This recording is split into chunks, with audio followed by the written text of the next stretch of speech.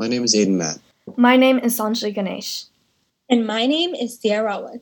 Welcome to the third episode of the STEM Innovations podcast series here at the STEM Youth Career Development Program. Today, we will be focusing on how technology is integrating itself into classrooms and jobs. From playing Kahoot with other students to studying with Quizlet, millions of students have grown up with technology, not just at home, but in the classroom. Technology allows students to learn more effectively and have fun. How did computers change the way you learned? I was very lucky, and I got my own school laptop in third grade. We traded in our laptops for the updated versions every 3 years, and right now, I'm currently on my third ever laptop from the school. I have used these laptops to access our school platform and work on many assignments. We have even taken our midterm and final exams on our laptops. My school is definitely adapting to this new tech-based lifestyle. What about you, Aiden? During elementary school, we had a computer class where we learned how to use computers. Navigating the internet, discovering YouTube, finding all these random online games is a memory many will not forget. Do you remember the days of cool math games, Sanjali? I definitely do. I remember playing Run 3 with all of the boys in my class. We were so competitive, and sometimes the teacher caught us but did not care. Whether the computers were top of the line or took 10 minutes to load, education technology was not cheap. Schools in the United States spend roughly $400 per student. That's $22 billion alone. Don't forget the electronic whiteboards, projectors, other electronics for staff, and software. In total, the United States spends about $56 billion every year in education technology, according to a report led by the EdTech Evidence Exchange. Wow, 56 billion is a lot. I never would have thought those laptops would add up to so much. Honestly, I'm grateful for technology at school. It brightened up my day when I was younger, and I got to immerse myself in the crazy thing we call the internet. But spending too much time on these devices didn't always benefit students. For me, I got hooked on to playing games because of how much time I was given to use a computer. And playing online games instead of your homework isn't the best idea. I know that I started watching more Netflix once the pandemic hit, and it probably wasn't the best idea either. Yeah, I completely agree. Over quarantine, I would spend hours on end glued to my phone, scrolling through TikTok. In 2020, we got slammed with a nationwide pandemic, and school became fully online. Teachers and students had to adapt, become more familiar with technology, and attend virtual class. With aid and funding from the government, now 48 states and the District of Columbia currently support online learning. Kids have access to learn at home, something many had never even thought about in the 2000s. Education technology has forever changed the face of learning for millions of students, but how much good did it do? Over the past few years, education technology has been a target of debate and controversy between parents. How harmful or helpful can staring at a screen be? Technology in the classroom is fairly new, and there are many pros and cons. Let's start off with the pros. Technology excites young students. Today, it is quite normal for many young children, even toddlers, to have already encountered their first device. Many young students in elementary school tend to associate any device with fun and games because of all the apps and games on their devices at home. Teachers are gravitating towards using technology more because of the attention and excitement that it generates in the classroom. Technology prepares students for the future. As our world is becoming more comfortable and reliant on technology, having a good sense and understanding of technological devices will prepare students for the future. It is never too early for students to get exposed to the world of technology because it creates a good foundation and something that they can always rely on. Technology is encouraging immediate and spontaneous learning for students. Because most students have immediate access to technology and the internet, children are able to learn about topics that interest them and dive deeper to find their passions. Students have millions of resources on the web, and now they have an outlet to research anything of their liking outside of the classroom. While technology can be a tool to learn, it can also be a distraction. These devices could give students access to inappropriate content.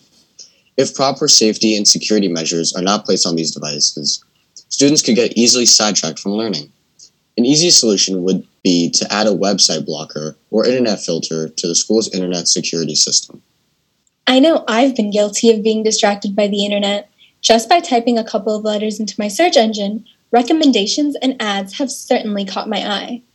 Technology also removes kids from opportunities of socialization. There are many studies that have been conducted on this issue, and most of them have come to the conclusion that technology is making many students become more and more disconnected from each other because of social media. Communication, engagement, and socialization are all important factors in a student's development, and technology is one of those barriers preventing this. Technology can discourage and encourage creativity. Lots of games on the internet are all pre-made, not allowing kids to problem solve and think for themselves. However, there are also many games that promote problem solving in creative and imaginative ways. It is really up to the teacher on what games they play in class that promote creativity and learning. Although there are quite a few drawbacks, there are many advantages to computers and devices. It is always up to the teacher conducting the class to make the right decisions. Teaching is one of the many professions for which technology has been integrated into. However, technology can also pose a threat to the everyday lives of millions.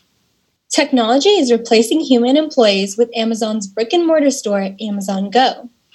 This unique store is void of employees, registers, and even of shopping carts and baskets.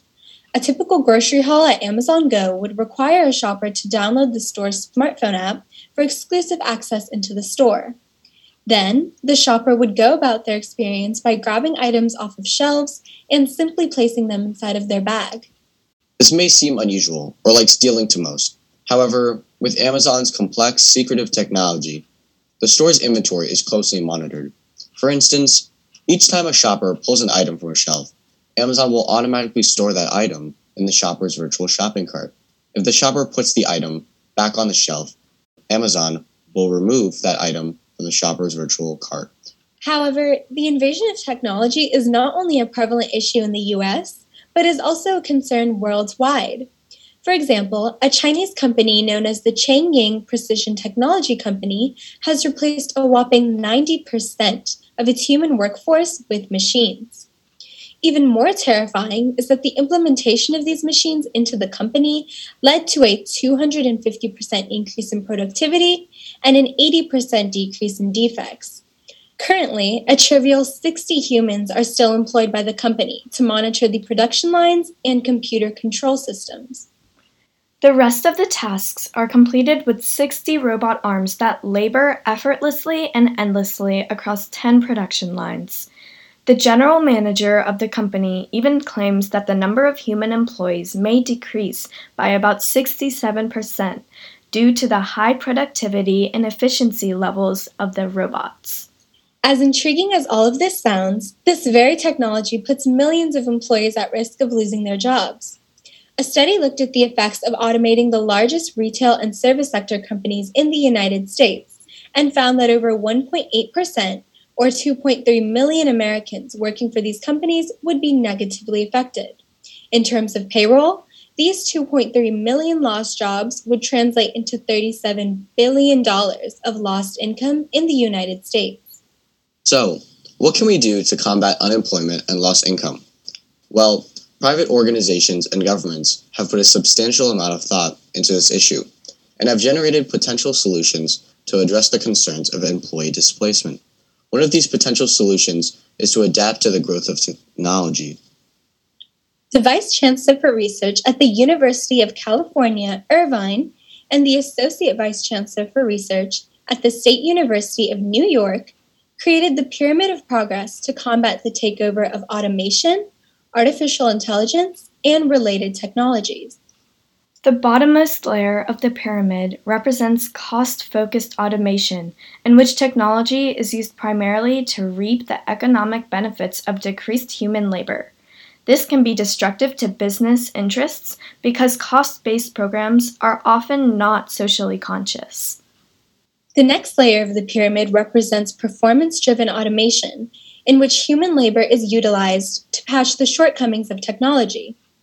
Next is the work-centered automation level, in which various forms of human interaction are encouraged, therefore increasing human proficiencies.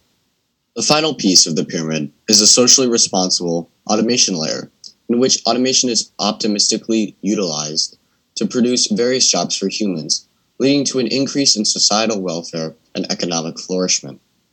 All in all, technology has its fair share of advantages and disadvantages, and it is always the user's choice on whether or not to use it for its benefits.